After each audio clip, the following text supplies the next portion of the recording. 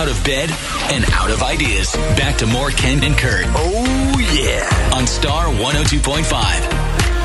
So the Kansas City Chiefs having another good season, and I was talking to a woman the other day. Her and her husband have season tickets, I think, or they might have some package, because a lot of times they have season ticket packages now that aren't you can get like every half game, the season or something. whatever. Yeah. But whatever it is, she's not looking forward because they play, I think, Sunday Night Football this coming week.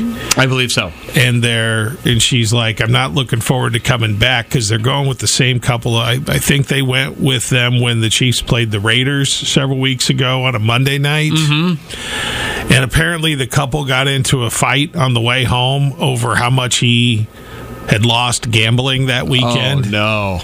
And it turned into how much money she blows on other things. And so it turned into a whole beautiful fight. And That's she was like, it was a long day, at the game and everything. And then we're coming home and we listened to this for the 3 hours on the way home. I mean, that's a long car ride. And I got to thinking about, car ride fights and how just you can't escape. There's nowhere to go. Yes.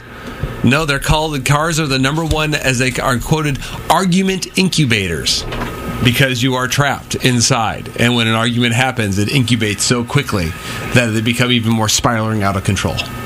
Yeah, that makes sense. But they teach you, if you get too frustrated, like when you're 4, walk away, you can't in a car. Right. My mom did that when we were coming back from Colorado in July.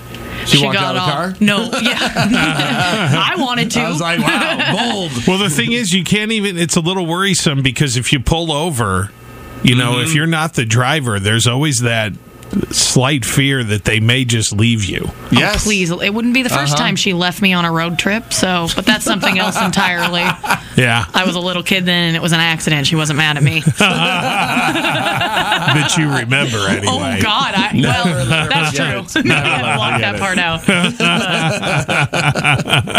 So what happened in Colorado or on the way back from Colorado? I can't remember what she brought up, but the conversation got serious. Yeah. And then she just said something completely ridiculous, and I wasn't having it. And, of course, my mom had me pretty young, so we grew up more like best friends, sisters, versus like a more typical, respectful mother-daughter relationship. Right.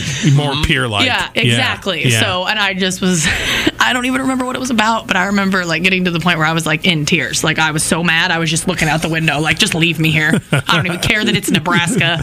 You now live in the mountains. Yeah. We're fine. Everything's fine. But I was like, really? Right now, it's Janine? that bad? Just leave me in Nebraska. Yeah, that's how terrible. Ooh. Yeah. That's a rough one. 515-280-1025. Longest car trip you had while fighting? How did that go?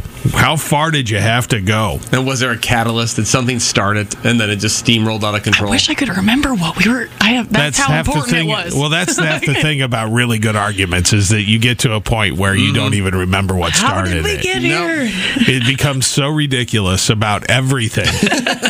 Victoria in West Des Moines. All right, Victoria, what happened? So my boyfriend at the time and I were driving to Minneapolis. We actually broke up this Saturday before we started driving, and we didn't talk the entire drive. Oh, gosh.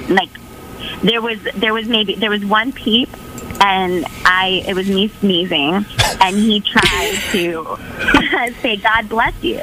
Yeah. And he tried to. Sorry. I'm trying to figure out where this is going. How do you try to say... Anyway, sorry, go ahead. Well, his license was expired, and he didn't get a new one, so I was the one driving the entire time. So that was, the cherry on top, but I didn't say one word when he said, "God bless you." I'm uncomfortable, and I wasn't even there. It was the sneeze, and then he saw an opportunity, I'll say God bless you, and then you'll say thank you, and I'll be like, hey, and you'll be like, hi, and I'll be like, what's going on? Not today. What are you thinking about? Nope. And said you shut him down. Victoria was like, no part of that. Today, not ever. Hey, thanks for the call, Victoria. Appreciate it. You have a good day. Bye-bye. Let's go. From Adele to Ziering and all the letters in between, except for UX. Pointless letter. Ken and Kurt in the morning on Star 102.5.